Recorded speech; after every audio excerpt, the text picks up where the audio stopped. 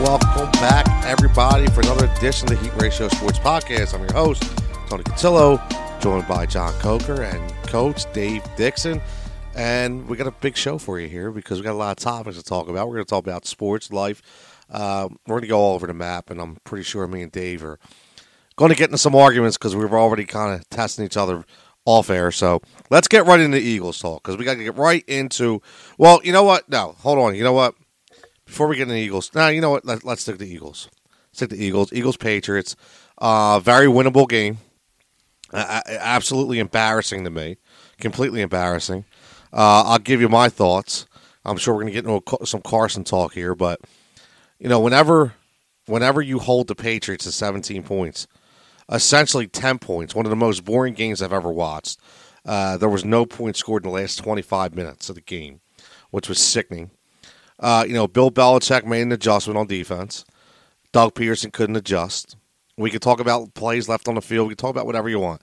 But I want to get back to the talk that all the excuses that are being made, whether it be for Carson Wentz, whether it be for the receivers, whether it be for the offensive line, whatever happened in 2017, we won the Super Bowl. We heard, oh, next man up, next man up. Doesn't matter, next man up. Now, all of a sudden, that next man up, when he sucks, now we don't have that excuse anymore. So nobody's saying next man up. Everybody's saying they're not good enough. So my question is, well, how come they were good enough in 2017, not good enough now? Because last time I checked, Nelson Aguilar was on that team, right? Nelson Aguilar was on that team. And the other thing I want to get to is, Dave, you got to give Jim Schwartz some props. I know it's tough. But Mr. Schwartz, he came to play. Okay, defense gave the offense every opportunity. I know Tom Brady is not the quarterback he once was right now. That offense is not what it once was. Very pedestrian. Some of his throws are just ridiculous. I don't. Rookies make those throws, so I don't know what was going through his head. He was hit a lot. I'll give him that. Which you know we talked about that last week, right? Get the Brady. You know they made Julian Edelman look average. I mean, the only reason why he scored is because he threw a touchdown, right? So many parts of the game that we could break down, but all in all, unfortunately, the game comes down to Carson Wentz. And Carson Wentz essentially lost this game because it's probably, in my opinion, the worst game he's played as a pro. And I'm a Carson guy. I am. But he looked shook. He looked indecisive. Some of his throws, and I know it was windy. I'm going to talk about windy, but, I mean, Mac Hollins got open. Say what you want. Mac Hollins got open, and he couldn't hit him. You know, the last 2 minutes was horrible. Those throws to Ertz in the flat were ridiculous. They were terrible. I don't know what he was doing. The last throw, sure. We could all talk about Nelson Aguilar. It should have been a touchdown. But you know what? Let's start talking about we shouldn't have got to that point. We should have had 17 points on the board already. And let's talk about also Doug, why he went away from the run again. Right? Why did he go away from the run? I don't know what's going on with this team, but something's got to give. And the last point I'm going to say, I'll get off this rant, let you guys speak, is everybody's talking about Boston Scott, right? So there's a reason why. Can anybody tell me the reason why Boston Scott is here on this team? Because we re-signed Darren Sproles. Okay? So let's get this right. I didn't want Darren Sproles. I love Darren Sproles. I think he's a hell of a player. He's a Hall of Famer, one of the best all-purpose backs, and we can get into that another week and rank all-purpose backs like a Thurman Thomas or, you know, Marshall Faulk, go down that route. But Darren Sproles was his time was done, right? So that was a loyalty signing, right? That was a heartfelt signing. And what that did, that kept a guy on your roster, and that stopped you from either signing another running back, or I'll tell you what, I would have rather had Wendell Smallwood in the backfield. Okay? But again, we didn't do that. Why? Because we had to have Darren Sproles. And because Darren Sproles can't play, we had to keep a practice squad player, call him up, and that's what you get when you play the Patriots, right? So that's my 2 cents. I don't know how you guys feel. Well, look at each other all the time. Someone just freaking speak. I figured Dave would be raring to go. I don't know. I threw a lot at him, John. No, I'm fine with it. I listen, during the game, I was just as pissed off at Carson Wentz as everybody else. But the fact of the matter is, You want to compare him to 2017? You got to compare the whole team. You got to compare the play calling. You got to compare the people making plays. You got to compare the drop passes to the non-drop passes in 2017, and that's a big difference. These guys are not making plays for him. The play calling is not the same. You said it yourself. Why do we get away from the running game?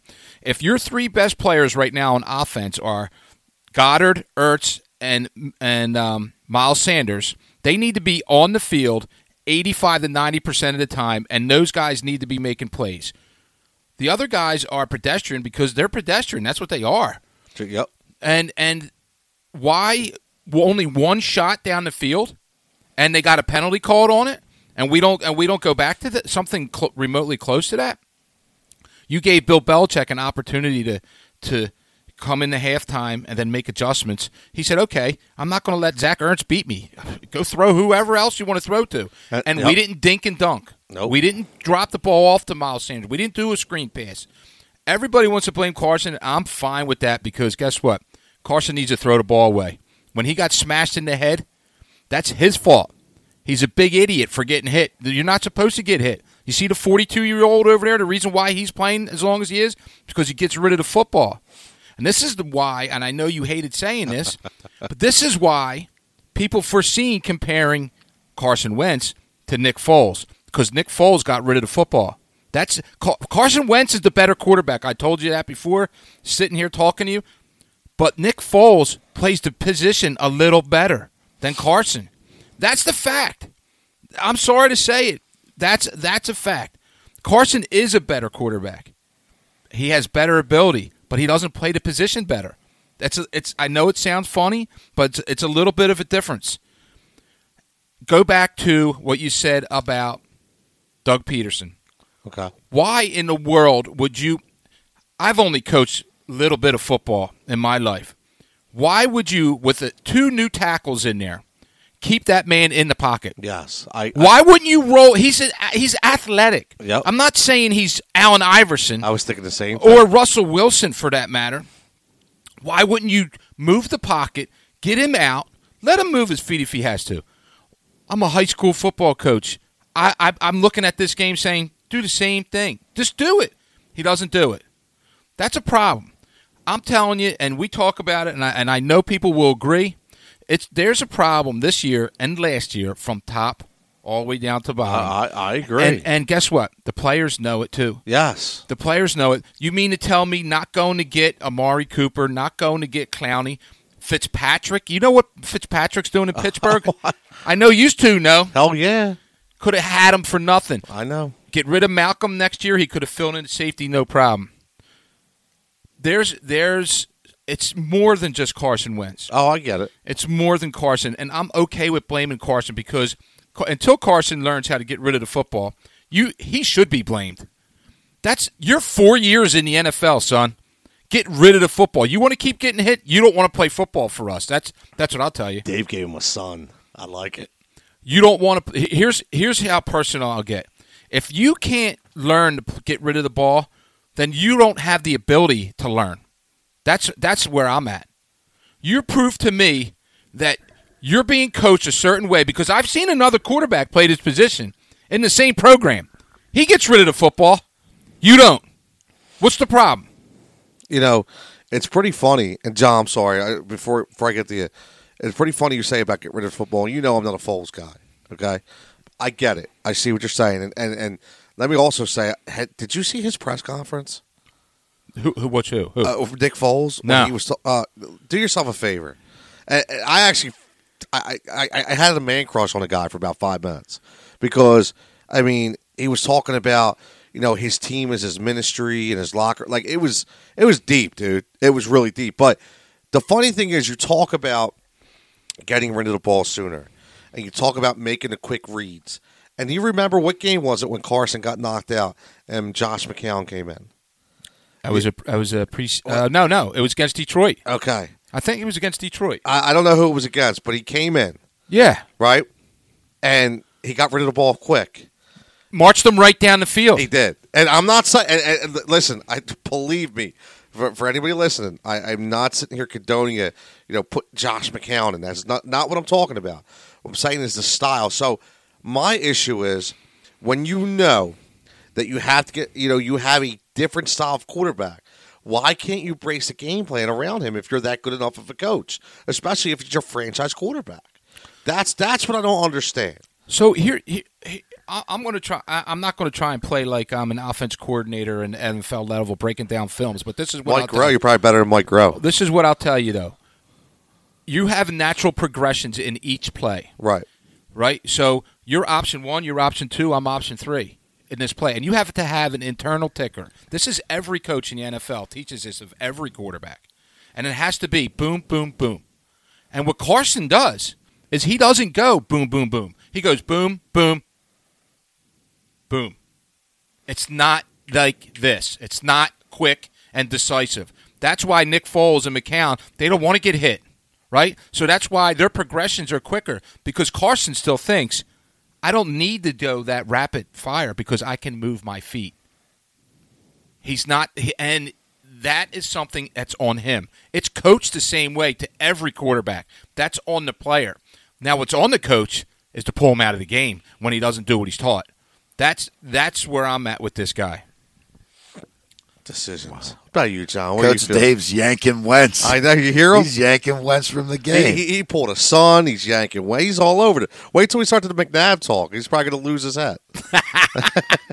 Look, the Eagles got some good pressure on Brady. Yes, they did.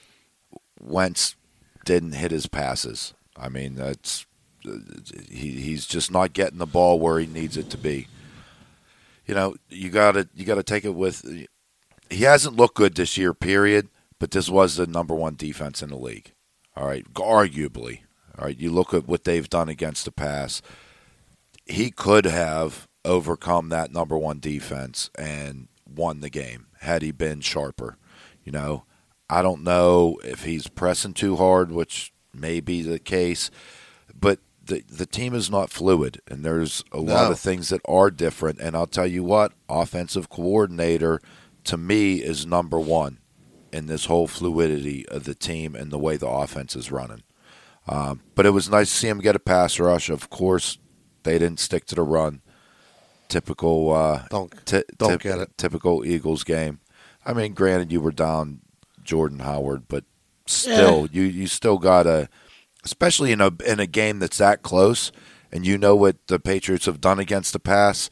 You're down all those receivers. Hey, you gotta force it. And like Coach Dave said, look, if you're holding, or I don't know if you said it, Tone, if you're holding the Patriots to 17 points, you know what I mean? You got to come up with more. You got to establish the run. At no point should you have abandoned the run in that game. I agree. You know what I mean? I completely agree. And what's funny is about the run, like you say that, John, when you stick to things, and even though you're down, because Miles Sanders did go out of that game in the second half. He did go to the tent. I think it was it was another head injury, but he was clear to come back. He only got the ball 4 times in the second half, 4 times. So my point to both of you is you make a good point. You told them about the play calling. So here's my thing. In 2017, there was times, and I know you guys remember, when Nelson Aguilar was lined up as a running back. And there was times, just like a Cordell Patterson, that they handed the ball off to Aguilar and let him run because he's probably the fastest guy on the team. So where's those kind of, when you know you're down Jordan Howard. Offensive coordinator. So, put some wrinkles in the game plan. Dallas Goedert, guess what? You heard, who did that game? Do you remember? Who did the Patriots game? For us? Yeah, it was Tony Romo. That was Romo. That's and, it. And Romo was gushing over Dallas Goedert. Gushing over him. And that's a national audience, a guy who doesn't watch Dallas every day. So why is he not involved more? You know what you have. You have to devise your game plan based on who you have. I mean, listen, the New England Patriots, they played this year without Julian Edelman, with no tight end, with no running back, and they're 8-1. Right? There's a they're probably 9-1 now, 8-1, 9-1, whatever.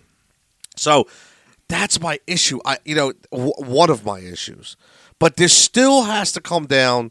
Dave, you're saying yank Carson, right? No, I'm not saying. No. I mean, no. I'm saying if he doesn't. I'm not saying right now. I'm saying like if he doesn't do what he's supposed to do, and we talked about getting the ball, and we're talking about Foles, but My question is, and we might as well get into this now because we're only 15 minutes into this program, that I asked this on social media today. We got over 300 votes that came in. Okay, and I specifically asked because I brought up on this show last week, I start thinking about the McNabb talk.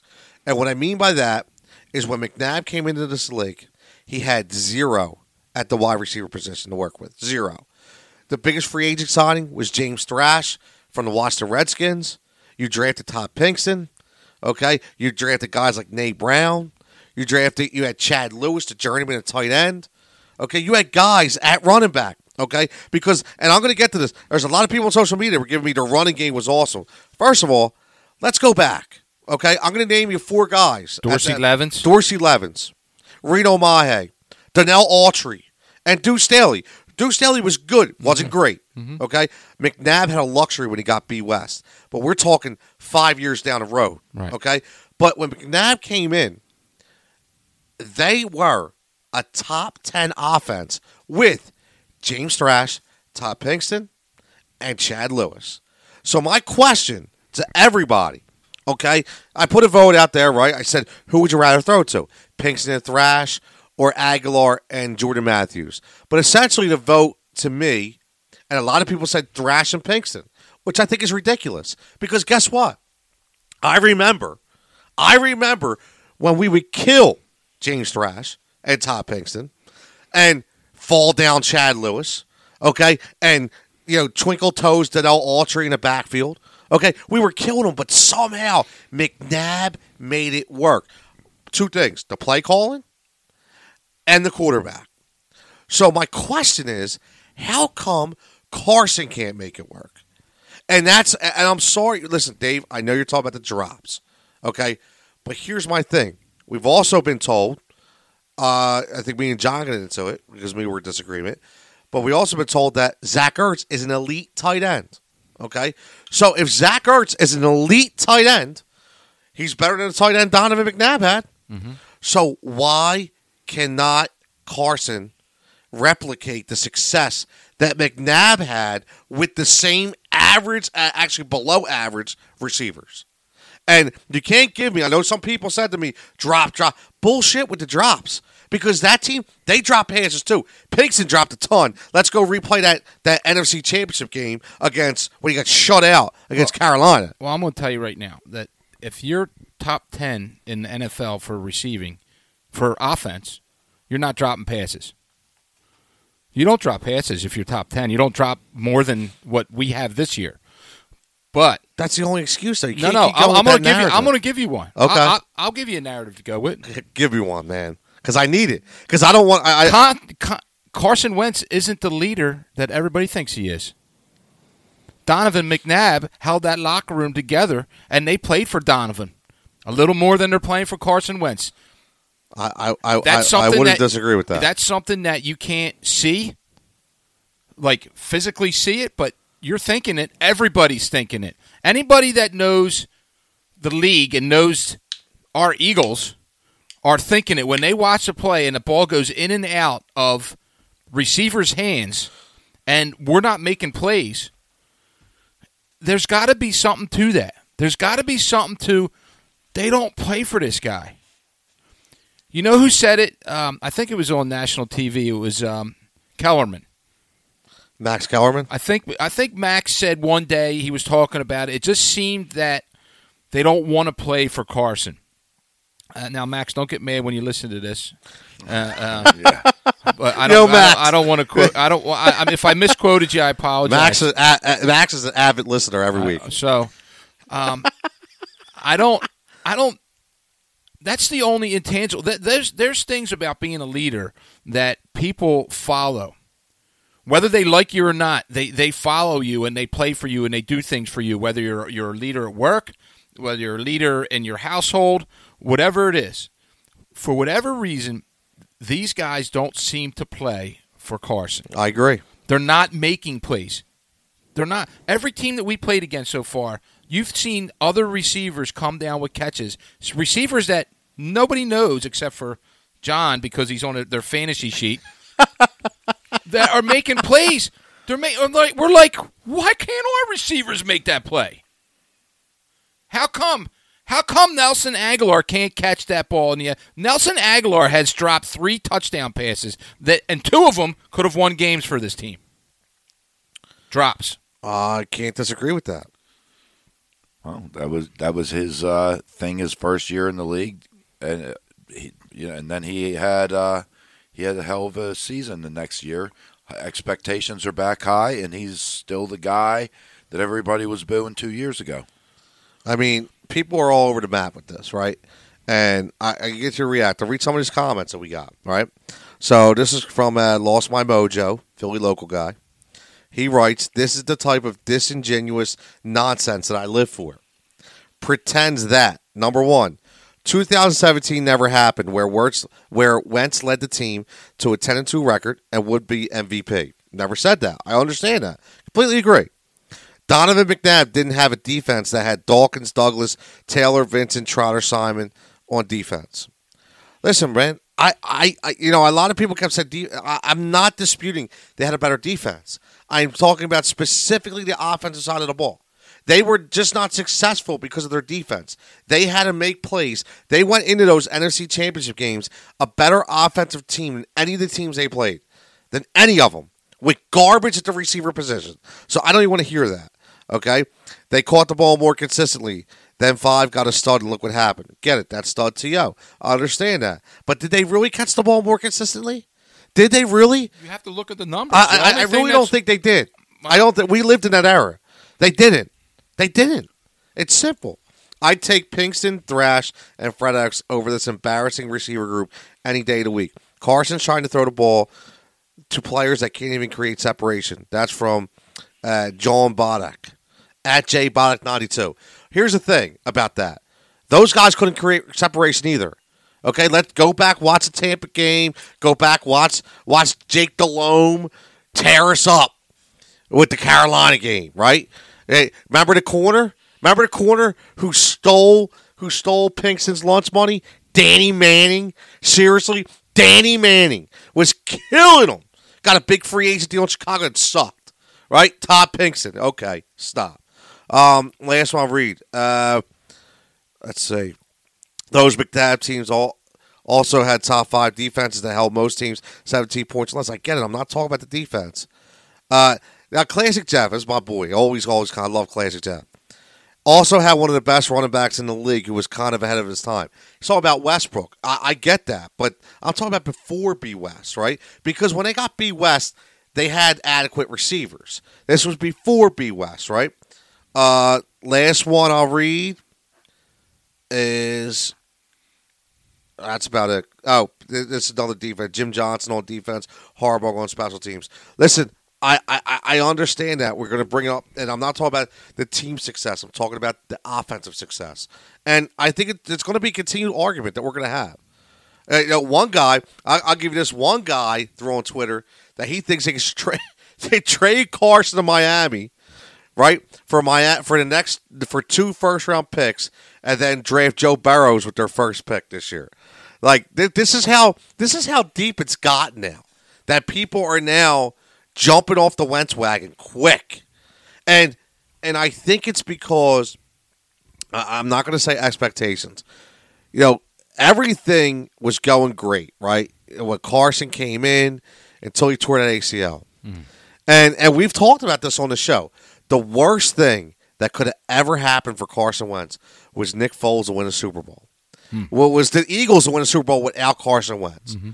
Because now you can't get away from that narrative. You can't get away from that vision. You can't get away from it. It's consistently going to happen. You're always going to be compared to Nick Foles. You're always going to be asked, can you win the big game?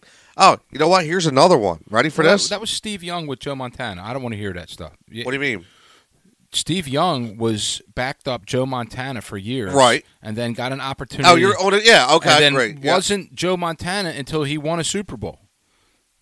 That was it. I mean, that was if you don't want to play the game, then go sit down and go hunting, Carson. That's going to happen for the rest of your life. You're going to be compared. Well, I'll tell you what. Listen to this stat, okay? So this is tweeted out by Jess Skaversky on 6ABC. Mm-hmm. Carson Wentz in the fourth quarter in 2019. 1 touchdown pass, tied for worst in the NFL. 33rd worst completion percentage, 32nd worst quarterback rating, 0 comebacks, only 1 game-winning drive, 2 interceptions, most out of any quarter, and last touchdown pass in the fourth quarter was September 22nd. Dude, they are dreadful numbers. So, we could talk about, again, we could talk about the receivers, we could talk about the drops, we could talk about the play calling, but, at the end of the day, right, let me ask you something. I'm going to throw you on the spot right now. And I am, and I know it's going to be far-fetched. Everybody say it's far-fetched. But you take Russell Wilson and make him the quarterback on this team with those receivers, are we a better team? They're going to play for Russell. But what I'm asking, yes. Right? Yes. Are they? Yes. Are they going to make plays? Yeah. Russell Wilson won a Super Bowl and was in a Super Bowl. Who was Doug Baldwin before Russell Wilson? Yeah, nobody. Yeah. Nobody.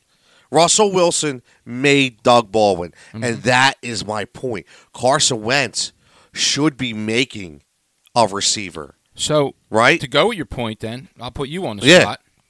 I know what you're going to say. What am I going to say? You're going to say, well, if we drafted DK Metcalf or... No, I'm going to say get rid of Carson then. If he's already not the guy, I'm not ready to give up. I'm not. Russell Wilson was Russell Wilson day one. He laced up the spikes to play for Seattle. Yeah, but he won the starting job. You're right, but he hasn't had to face this kind of adversity. Right? You got to you have listen, he didn't have to go through an ACL tear. He had to go through a Super Bowl run where he was on the sideline. He didn't have to have a backup come in and basically take his job and take his locker room. So now I'll go a step further. Now you've seen what Carson was capable of in 2017. Yes. When he had the pieces around him. Yes. So every person that blames Carson right now or questions Carson has to question Howie Roseman and the organization. Oh, everybody's for not plugging in the personnel and not taking the opportunities when you screwed up the draft to do it in free agency. So everybody that's pissed at Carson, rightfully so, they better be spitting out Howie Roseman's name right along with it and blaming him. I don't disagree. Carson is not the guy. He's a piece. I hate to tell everybody that. He's a piece. Well, he's not getting paid like a piece, Dave. Well, I didn't pay him. I'm just saying he's not getting paid like a piece. That's all I got to say. That's not his fault. I don't know. Look, I know. 2 weeks ago, look, Wentz hasn't been playing good, but now all of a sudden the Patriots game, and now he's the worst quarterback in the league. That's not he's the worst quarterback in the league. No, I'm saying that is the tone from everybody in Philly. You know what I mean? It's all Wentz, Wentz, Wentz, Wentz, Wentz. All right? There's a lot of things going on. You got to look at what this dude, the pressure that he was under. And, you say offense, the defense ain't helping. That's for sure. You know what I mean? So he feels the burden of possibly having to carry an offense that is going to be able to make up for that defense. He got to carry the burden of, okay, drops, whatever, call it what it is. The Super Bowl hangover that inevitably happens. And, I mean, we say, was it a magical year? Everything just was clicking, okay? Yep. So I'm sorry, unless you're anybody but the Patriots, it's only down from there, okay? So all this weight, all these things, then he's battling with the injuries and the back. We talk about why doesn't he scramble like McNabb? Well, last time he did that, he tore up his knee and all these things. So they asked him to scramble. No, I know, but all I'm saying is you look at this is his third year, correct? You look at what he's gone through and kind of what the expectations are. I'm just saying I'm not ready to give up on him. And wait 3 weeks. You got the Seattle game. Give me 2 more games, and I want to hear what the attitude is about Wentz. Okay, well, and that's not to say because it's going to be against lesser competition, right. So it's not going to say. So I don't want to hear it. I understood, but sometimes it takes a couple wins to get into a groove and to find out what your identity is and be able to stick to it. But the play calling's not there. No, it's not. But here's what's going to piss me off. Exactly what you're saying about the lesser competition, right? But 2 weeks ago, actually like 4 weeks ago, we were all hyped up about all the teams and the players we had in this city. Now we got 2 guys that are supposed to be superstars. They're scared. One's Carson Wentz and one's Ben Simmons, right? So we got two guys in this town that are freaking scared. Ben's scared to shoot. Carson's scared to throw. What is that? Like, and I got two coaches in Doug and Ben that are completely in question, right? So let's get right. Listen, we talked enough on the Eagles. Okay, we're already halfway through the show. We're beating this to death, and I'm done with it. I'm done with it. I hope to God this all works out. I hope we can look back on this conversation 6 months from now and be like, we were nuts, dude. What are we talking about? I really do. I do, and for everybody listening out there, that's the one thing. Like, they always get you, like, oh, you're so negative. No, man. I'm being realistic. Do you think I want this to happen? No, not at all. Right? We don't want this to happen, but we have to talk about it. So let's get to the Sixers. Okay, let's get to the Philadelphia 76ers, and let's get what the hell is going on with Ben Simmons. Okay, and again, I'm not going to throw the people out there. But I'm being told there's a lot of stuff going on that team. And I think we can all see it anyway. Guys don't want to play for this coach. There's a lot of, a lot of dissension on this team. Okay? A lot of that stuff that came out about, Joe kind of being favorites and, it's kind of happening. JoJo came out the other night, went right on Twitter. What'd he say in an interview? Yeah, in order for us to win, Ben has to shoot more. Listen, that's coming from Joel Embiid. So there's some stuff going on in that team I don't think we're all aware of. And I think the coach's on the hot seat. I do. But rightfully so. My issue, again, there's a reason why when that trade talk was going on, and I wish I threw this on Twitter again, and it was overwhelming yes over no. If you know what you knew now, and you could go back in time, when Kawhi Leonard was part of the San Antonio Spurs, and they said the conversation starts with Ben Simmons as trade, and everybody in this town were like, no way am I giving up a 21-year-old superstar and all this. Yeah, right? Would you go back and make that deal? Let me tell you something. I would have made that deal then. I never said nah. I said yes. I was on record, and people still think I'm nuts for saying I would have traded Ben Simmons for Paul George. Okay, 2 years ago. Listen. It is only because I knew what I was getting with Paul George at that time. Right? Now, obviously, it looks a little ridiculous, but now maybe it really doesn't. Because if Ben's only going to be what he is, what good is he to this team? So Kawhi, at that time, my question mark would have only been his health. I think if anybody would have said no to getting Kawhi Leonard over Ben Simmons, they really didn't know what Kawhi Leonard was. That's what it was. He played on the West Coast. At that point, he was an MVP of the San Antonio Spurs. Yeah, finals. Right. And anyway. No, right, and we didn't see him in Toronto. Right, remember? Right. We didn't see him against us. When everybody was like, "What? I haven't seen a player like this since Jordan." Right, exactly right. Right? We talked about that. So I've been a Brett Brown supporter up until, and I've been a hater up until now. And there's reasons why I feel I've changed my stance is because those guys are the players aren't listening. They're not. They're doing what they want. Yep. That score, that was a tie game with Joel Embiid against the Denver Nuggets, had the ball 2 feet in from the 3-point line.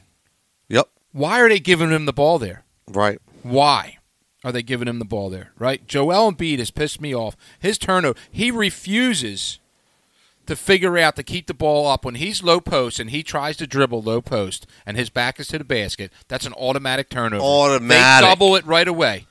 We teach our 11-year-old girls not to do that. They don't turn the ball over in that situation because they learn. Because if they do it, we take them out of the game, number one. I know you're not doing that with these superstars, but they learn it because they're smart enough not to want to get it done again. This kid continually happens to him. I know. Ben refuses to shoot. Refuses to shoot the ball. Shoot the ball, man. Shoot the basketball. I don't care if you miss. Shoot the basketball. So if you're the coach, if you're Brett Brown, what do you do? If your superstar refuses to shoot the ball, what do you do? I go to social media out loud and I say, I'm telling this kid every day to do this, and he doesn't do it. Okay. What else are you doing? No, you're right. What else? What can you do? Do you think he's not drawing a play up for him to shoot? No, I don't think he's doing it. Really? Yes. Yes. And he's got to go. Well, that's my point. Why wouldn't a coach draw a play up? You know what? For the point guard? Because Dave, guess what? If he did, it would be happening. If he did, it would be happening, and it's not happening. You think Brett Brown is deciding not to let? What he's doing is, I think Brett Brown is playing both sides, right? I think Brett Brown is saying, yes, you know what, Ben, you keep doing your thing, creating opportunities for everybody, but I need you to really start to shoot the ball if you have the opportunity. He's not devising a game plan around Ben to be able to shoot the ball. He's not drawing up plays for Ben to be open. He's not doing that. He's not doing that. And I think it's the only way you get him past this. Because I'd like to see if they do devise a game plan like that and what he does. All right, so that's interesting. I don't know. I say wait for a blowout. Get him in there. Have him fake drive the lane and then do a fadeaway with his tongue out like Jordan and see if he hits it. Why the hell not? Dude, what are you talking about? Dude, he got to shoot the ball. Obviously, telling him to shoot the ball ain't working. Yeah, but John, I don't think he's telling him to shoot the ball. That's the problem. Well, nobody knows what the hell's going on. I think Brett Brown is worried about being his best friend. That he is worried regardless, about being a coach. He knows that he needs to shoot the ball. He knows it's good for the team if he shoots the ball. And so if he's not doing it, then you're just not getting through his thick skull. I mean, that's my opinion. Ben, if you have a guy in work that's capable of doing certain things and he's just for whatever reason he doesn't do them, what do you do? I'm challenging him. Challenging him. You're challenging him? You got something that needs to get done. Yes. Your job's on the line. Yes. I've done it 3 times now where he's decided not to do it. You know what I'm doing? I'm going, you're out. I'm not using you anymore. You've proven that you don't want to. I'm going to get the guy that does it. You just flipped the script, though. You just talked about deadline, something that has to be done. You just asked me if you have a guy that's not doing something that you know he's capable to do. I'm saying I would challenge him. But if I have something that's a deadline and I need something to get done, well, now, dude, either you're doing it or you're going home. It's simple as that. And I'll get somebody else that can. This is part of my defense of Brett Brown. But now, I'm getting rid of Brett Brown, not because I don't think he's a good coach. It's because these guys aren't listening to him. He's not getting the most out of his men. He's not. The only guy that he gets through to is the 13-year-old vet who's been playing awesome. Al Horford. Yes. Why? I don't know. Because he's mature, he understands the game, and he respects his coach. But here's a lot of it's personalities. Oh, huge. Personalities is No, you're right. I mean, think about the task at hand. You gotta figure out Simmons and Embiid and whatever Tobias brings in. You're right. Horford is the only guy that's a vet that's trusty, that is playing team ball and is only worried about putting wins on the board. He don't care if he scores 4 points or 40 points. It's irrelevant. He doesn't care if he's showing up the crowd. Nope. He doesn't care if he's doing his boxing thing. He ain't got time for that. He doesn't care. No. He doesn't care if I'm shooting or not shooting. Yeah, you're going to work. Dynamics, right? And you go to work. What ultimately is the problem is the immaturity of Ben Simmons and Joel Embiid. And this town doesn't have time for it anymore. They don't. And what's going to happen is they're going to move a good coach. They're going to get rid of him because of those 2 immature players. Yeah, but let me ask you something. You know, like John just talked about, that's one of the things I can't stand when people say about, you know, personalities and we have to sit there, we have to see how they fit. Listen, I'm going to say one guy's name. It's named Brad Stevens. Okay? Brad Stevens. Does anybody see what Brad Stevens is doing in Boston? He lost his best player. Arguably lost his 2 best players in Kyrie Irving and Al Horford, right? And what's he doing out there? He lost Gordon Hayward again. And what's he doing? Just winning. Do you see people say, oh, these guys have to gel. I don't know how he's going to get them to play together. I don't know what he's going to do. All he does is win no matter who the players are. How come when Russell Westbrook went to Houston, does everybody say, oh, we have to wait for Russell and James Harden to learn how to play together? No, because you as a coach are supposed to know what their strengths and weaknesses are and put them in a proper position to make the proper plays. And I'm sorry, Brett can't do it. If he could, we wouldn't have these issues. I'm sorry. And yes, it is Ben who can't. Yeah, but you know what? If you drill down to Joel and you bully ball, right? We're going to play bully ball. What happened to bully ball? I have no idea, right? But you don't see Brett saying anything about it. And from what I hear, he shows a lot of favoritism towards a lot of certain people. I hear it's caused dissension among the team. There's problems on that bench. There's problems in the locker room. I'm sorry, but Brett's going to have to go. Brett's going to have to go because if you spent all that money on Tobias and all that money on Horford and you're maxing out Embiid, you're maxing out Ben, and you're still can't get past the Celtics, and you still give me a break with Milwaukee. Stop. And Indiana. Come on. They didn't even get Oladipo back. Once they get Victor back, look out. I mean, we were supposed to be the kings of the East. The kings of the East. And I'm tired when our record, everybody says, oh, there's a couple good wins. Oh, we blew Cleveland out. Yeah, the same team you almost lost to. Yeah. Right? The same team you almost lost to. Yeah. And let's be the real team. Like, we're talking about the Eastern Conference. These the schlubs. I don't care about those games. The Knicks. Stop. When they play good teams, they get embarrassed. That Denver game was ridiculous. It was ridiculous. They came back for that 21-point deficit. That's insane. It's insane. To a team that's supposed to be a defensive team. Oh, yeah. Dude. It gets me so fired up because it's the same thing every year. Same thing. And do we overhype our programs or what? No. No, you know what? I used to think that, Dave, but you know what? It's not just us. Nationally, they're overhyping us because they were all in on the Sixers. Yeah. Everybody was in on the Sixers. Yeah. Everybody was in on the Eagles. Mm-hmm. Everybody. So I don't think we're overhyping them at all. I don't want to do it anymore. I don't. It's upsetting, man. It is. It really upsetting. It really bugs me that it is. It just seems so obvious. Some of the things that are going wrong just seem really obvious, don't they? They really do. I mean, I'm all for getting rid of Brett, and I disagree. I think he's a good coach. I know he is a good coach. I just don't think they're playing for him. And no. You got to get a guy in here that to get these young kids, they need to be spoken to the right way. You don't have to worry about Al Horford, whether you're a young coach, old coach. Let me ask you this: who's that guy? We don't know. Yeah, we don't know. I don't know who it is. Like, do we know who? So that's a great question. Because I'm saying you got. Look, when you brought up Kevin Ollie, when you brought up Westbrook and Harden playing together, but on the opposite side you brought up the Celtics, and what I see is the difference. They don't have the prima donnas. Who, Celtics? Yes. I wouldn't be too sure about that. They did, and Kyrie Irving's a prima donna. Right, but you were talking about now the way they're playing. Right. I'm just saying I see that as the big difference, and you got to I'm just thinking out who is the guy that's going to be able to get Ben to do what he needs to do and Embiid to do what he needs to do and bring this all together. Like I don't know who that guy is. Jordan. Phil Jackson. Well, that's Michael Jordan. Phil Jackson was the one guy that I was.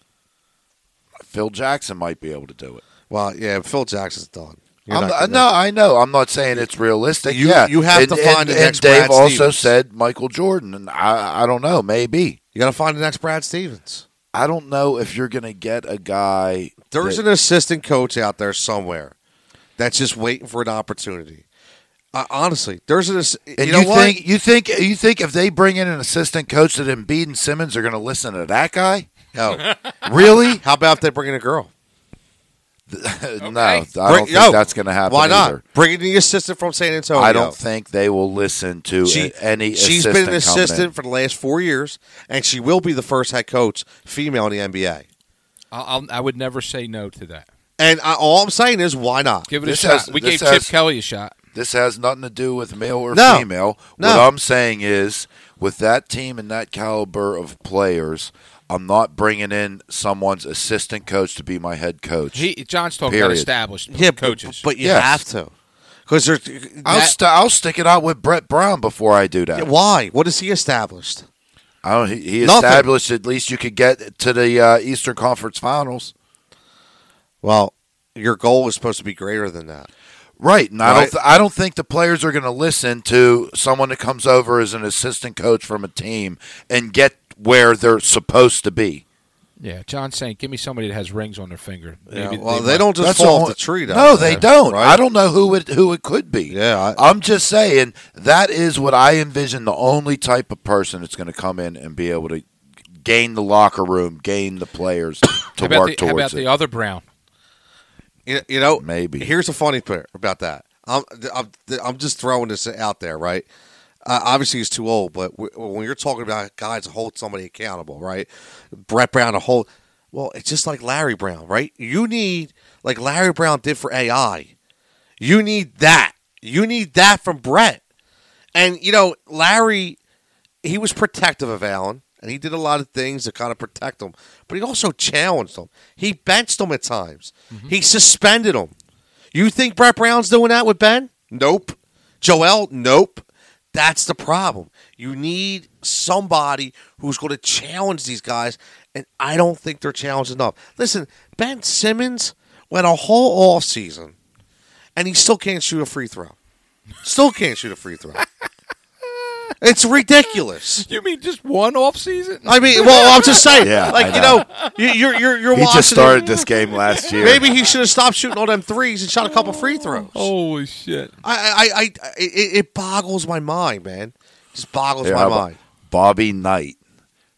Bring him in. Dude, how old do you think Bobby he'll, Knight He'll is? start throwing chairs Yeah. at Embiid. He's got to be 80. Yeah. You know what I mean? You bring in Oh, Calipari. who was the Get Calipari out. who was the Dallas Mavericks owner? Mark Cuban. Dude, get him to coach. Oh, you want he Cuban? He might be able to dangle some carrots in front of him somehow. Think about, it's a good question. Go on with this. Let's think about, you say Phil Jackson, right? If you go back about 30 years, what coach in their prime do you think could get the best out of this team besides Phil Jackson? If you go back and you look at the last 30 years, like what kind of who do you think could get the best out of this team? Like what even go back That's 40 our years. Daly. Daly. I was just going to That's say. what I was going to say. Look at a guy like Chuck Daly, right? He coached at Penn. He coached savants. This guy, like a Phil Jackson, they called a Zen. Right. Daly Yep. was that guy that played mind games and He was and just, great. and got the most out of all of his players, whoever they were. The Dream Team, Yep. the Pistons. I mean, that dude was a genius. Who was the guy for the Heat? Pat Riley? Yeah. What about Pat Riley? Pat dude? Slickback Pat Riley? What He's about another. Pat Riley? Lakers coach forever. He was underrated. Pat Riley was underrated. He was a good coach. real good coach. Pat Riley was good. You know who was a really good coach? He really was a quirky? smooth guy. You know was what I mean? George Like, Karl. Ooh, Yeah. another George coach. Karl was a good coach. Paul Westphal was a good coach. Jerry Sloan was a good coach. Yeah, Jazz. Right? I mean, you there's a lot of good Now, coaches. think about what you just said, though. Let's go back 30 years. Okay. You'd coach different kids, Yes. different players. These kids, they Yeah, don't you're know how right. to deal with reality. They don't know how to deal with too many different things. structure, authority. Yeah, I hate saying those things because, I just watched recently Ben Simmons and his workouts and how hard this kid physically works on getting better at the game. And it was phenomenal. I mean, his drive to become awesome was really fun to watch. And I don't care what you say. You would enjoy watching it. You would feel some, quality towards Ben Simmons watching him. You would feel for him. Like I'm going to root for this kid. It's just so. It's the dynamics are so weird. Why I've never seen a professional at any level refuse to do the thing that this kid needs to do. That's like asking. And he has to that's know like that he asking a needs to pitcher do it. not to throw a fastball. You're asking a basketball player not to shoot a jump shot. Mm-hmm. That's like asking the quarterback not to throw a forward pass. Dude. You can't. You got to shoot a jump shot. Hey, screw it. Put Simmons underneath and put Embiid running point. He wants to be out the 3-point line anyway, shooting Oh, I threes. know, Might as man. well stick him out You there. imagine. And Simmons wants to be underneath, getting all of his shots within 2 feet, so he don't miss. I said in my house last year, Embiid for Jokic. Straight up. Tell you what, Jokic is looking out of shape, but he's still He's a real deal, man. who's a real deal is Luka Doncic. Oh, Luka. Well, I think he's got the most triple doubles in NBA history before he turned 21 years old. Unbelievable. He's got more than Jordan, and not Jordan. He's got more than Magic Johnson and LeBron James before he was 21. Yeah, It's unreal. He's a stud. Unreal. But hey, listen, man. All we got to do is hope this all comes together. We'll see what happens It's at a the end of long the year. It's season. a long season. I get Look, it. you And up 1 month, down the next, up one. You down never the know. next. I mean, you get a guy like, Houston just released Chris Anderson. He's a shooter. Another guy like a Kyle Korver. Maybe pick somebody up like that, throw him on the bench. I don't know. See what happens. Obviously this team will change a little bit going forward, but we got a long, like John said, long road ahead. It just, I just wish somebody could get through the bend and change them around. But we talked about, we got about 10 minutes left, and one thing I want to touch on, and I know this will get an interesting response out of a lot of people, but obviously the vote for the MLB Hall of Fame is coming up. And I think we go through the same thing every year. And we start talking about players and the steroid era. Are these guys ever going to get in? And it brings up Roger Clemens and Barry Bonds again. And the question is, do they finally get in? Do they get in? Because their votes are inching up every single year. The percentage is getting there every single year. So I think it's inevitable that they do both get in. I really do. I think they will both go in. But when and if they do both go in, do they go in with asterisks next to their name, or do they go in as being the great players that they were? And Dave, I know it. You're a hardcore baseball guy. That's national pastime to you. You're a traditionalist. Okay, I know it. I know you, and so I think you're the perfect guy to answer this question. How would you feel about Barry Bonds being in the Hall of Fame? First of all, Barry Bonds to me was if not the best baseball player to ever live, he's the second. First, in my opinion, would be Willie Mays. So, I mean, that's a tough question. Both of them, I looked up to those guys. It's disappointing to know that they had drugs to help them get better. I know that they didn't need it to get into the Hall of Fame. Their numbers without those drugs, they still would have been Hall of Fame players. So it clouds a lot of people's judgment.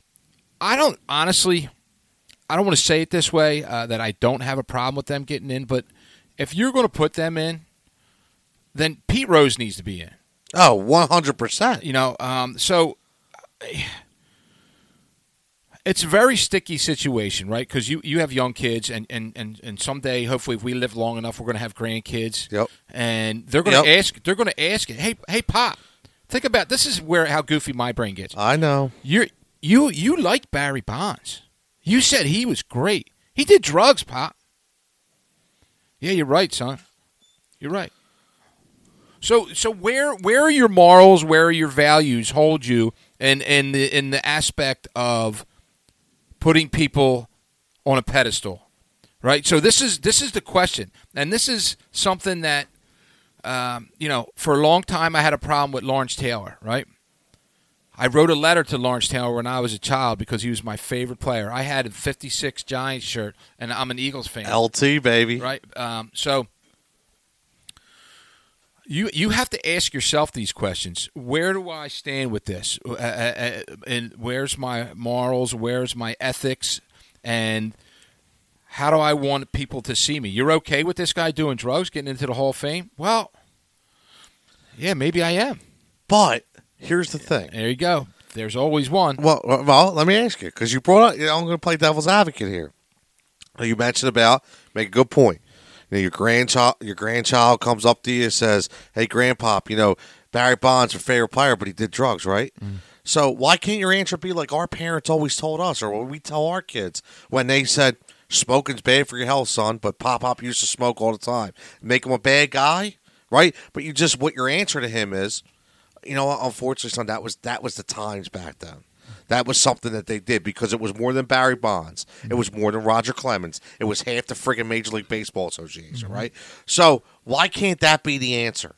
Why can't the answer be, well, that was something back then that they did that we don't agree with? Obviously, we don't condone, because this is going to happen in different eras all the time. There's going to be different things that people do, whether it be in college, guys accepting money, okay, things of that nature. Okay, does that mean you can't like the player? I get it. You know, morals or not, there's always going to be things that our kids are going to compare to back in the day that we didn't agree with, that we're going to have to cover up somehow, some way, right? And to me, it's an easy answer. It's little Johnny. It's, hey, little Johnny, listen. Barry did some things he probably shouldn't have done. But it wasn't just Barry. Unfortunately, at that time, in that era, all these guys were doing that. And it was wrong, yes. But, you know, he was still playing at a level that was well beyond anybody else. Because here's going to be the next question. Barry Bonds, 7 MVPs. Unquestioned, one of the best players of all time, right? Mike Trout has 4. Mike Trout's probably going to get 3 more. But here's my issue. I love Mike Trout, but he's not Barry Bonds. He's pretty close. Right, but he's not Barry Bonds. Dave, he's not exciting as Barry Bonds. Yeah, but you know what? For how old Trout is, when did Barry Bonds really get exciting? Because his first handful of years with the Pirates, he was a good player. He was great, maybe, but he didn't become fearful. You know, people fearing him as a hitter really until he went to the Giants. You put Mike Trout on a team like that Barry Bonds had with the Giants for 4 years. Surround that guy with players. He's going to be even better. His team hasn't never made the playoffs. Yeah, but I'm talking about as an individual player. Yeah, but Mike Trout's never going to get walked with the bases loaded. He might. Mike Trout's not getting walked with the bases loaded. Listen to me. Dave, he's not. Yeah, but Barry Bonds wouldn't have got walked with the bases loaded at Trout's age right now in his career. Yeah, but I'm saying Mike Trout never will. You can't say that. I can. I don't know. Yeah, you can, but you don't know if it's true or not. But. I'm just like I'm saying, like if I'm watching games, like when I watch, I get it, John. You're saying Pirates, but if I watch, San Francisco Giants game and I'm watching Barry, it's must-see TV. It's Sports Center every time, whether it's Royds or not. Does it matter? Nobody is flipping over to watch the Mike Trout at bat like they were Barry Bonds. I'm not taking anything away from Mike Trout because, yes, naturally, he is the most gifted athlete we'll probably ever see in our lifetime. Okay, but he's not Barry Bonds, in my opinion. And to just signal out one guy for a whole era of roid rage, okay? Bud Selig knew this was going on. He was padding his pockets every chance he could get. Remember Mark McGwire, Sammy Sosa. Remember, this was from after the strike year that they were having a problem bringing people back into the seats. This is when attendance was at an all-time low. So, no, he didn't stop it. He definitely knew. But here's the issue that I have. Even though Barry Bonds was doing it, I'm going to bring up Brady Anderson. Brady Anderson, 1 year, 50 home runs, right? 1 year. Well, if you're doing it and you don't have that kind of ability, then you're Brady Anderson. But when you do it, it shows that it just wasn't the steroids that made Barry Bonds great. It was because of what he had as ability. Yeah, he didn't need the steroids. Listen, but the steroids didn't make him hit the home runs, Dave. I'm sorry. It didn't make him hit the home runs. They do help. It does help your eyes. Listen, it may help your eyes, right? But does it help you guess what pitch? No. Does it help you study game film? No. I say pitch locations, pitch speed. None of that. I agree. It does two things. What do they do? It makes your hands quicker, your bat speed faster, right? And it makes your eyes focus faster, right? Yeah. But when you're pitching, you're batting against Roger Clemens, who's also doing roids. Isn't it a wash? No. Why? Because Barry was better. Yeah, but what I'm saying, you're both doing it. Yeah, Come on, man. I know. Throw me a solid here. No, listen, I understand what you're saying. I understand your argument. I'm going to flash about it because Barry was my favorite player ever. I'm gonna tell you that the other side of the fence of it. I'm going to tell you why people have an issue with I get it. putting him in and Roger in. It's not just Barry, right? It's a couple of it's several of them. More than just Barry. Who's the first baseman for the Texas Rangers for years? Juan Rafael Gonzalez Palmeiro. or Palmeiro, Mark Palmeiro. Teixeira, Yeah, Palmeiro. Palmeiro was another roid guy too. He got caught with it. Mike Piazza did roids. He's in the He Hall got- of Fame. He got caught. He's in the Hall of Fame. I didn't know he got caught. He didn't get Look, caught, I but he lo- did them. I lumped the roids thing. Look, it was prevalent back in that time. Look, Mm-hmm. right now, Jeff Bagwell. Well, there was the juicing of the ball. Then you got the passing game that there is in the NFL today. How that about the wasn't court back then. bats, the pine Yeah, tar? right. Oh, there was always There's- things used. Yes, Well, no matter what, Mike Schmidt's era said they were on amphetamines. it's quite known fact. possible. Well, Well, that's Babe, what he said. didn't Babe Ruth get drunk before games? I don't know. Ty Cobb. Yeah, Ty. I mean, but you look at these. Look, their stats are their stats, and I believe that you should be in the Hall of Fame for what you did for the game. There's some nice, not so nice people, maybe personalities and this and that, but that's where the stories come. This guy was an amazing athlete, but he did steroids. There's a story along this. Otherwise, it's just freaking numbers, and you Mickey go. Mantle. Otherwise, it's just numbers, and you lop it off at the top, 5% and call it a day. There is no discussion. So, I think, look, if the stats are there, you get them in, and the conversation that happens. Pete Rose, whatever that whole debacle with all of his gambling and this and that. Should he get in? Shouldn't he get in? Look, don't know. But if the stats are there, and he was that much of a player in the time that he played, I feel that they deserve to go to the Hall of Fame. That's me. I agree. And I'm going to end it with that because we're out of time. But that's a great discussion. And I'm sure once we post this and once we add this in there, we're going to get a lot of conversation like we did with the McNabb and Carson Wentz kind of deal. So, again, episode 91, we're inching ever so close to 100. I'm going to let everybody know now we got a little surprise. Just going to tease it out there. Could be a fourth member coming to the show pretty soon. We'll get all the details shortly. But you never know. I'm not sure who it is, but I'm pretty confident that everybody will like the play-by-play that goes on when this person joins us. So again, as always, thanks for everybody's support and give us a download, give us a tweet, give us a follow. Wherever you get your podcasts. Again, reviews are huge. They help us a lot. For your host, Tony Cotillo at TCotillo23, John Coker at PGHJohn36, and Coach Dave Dixon at Coach Dixon365. We will see you next week. Same time, same channel, and same subscription or same whatever the hell you call it. I don't even know. Same. What the hell do you even call it? Same nonsense. Same nonsense. Provider.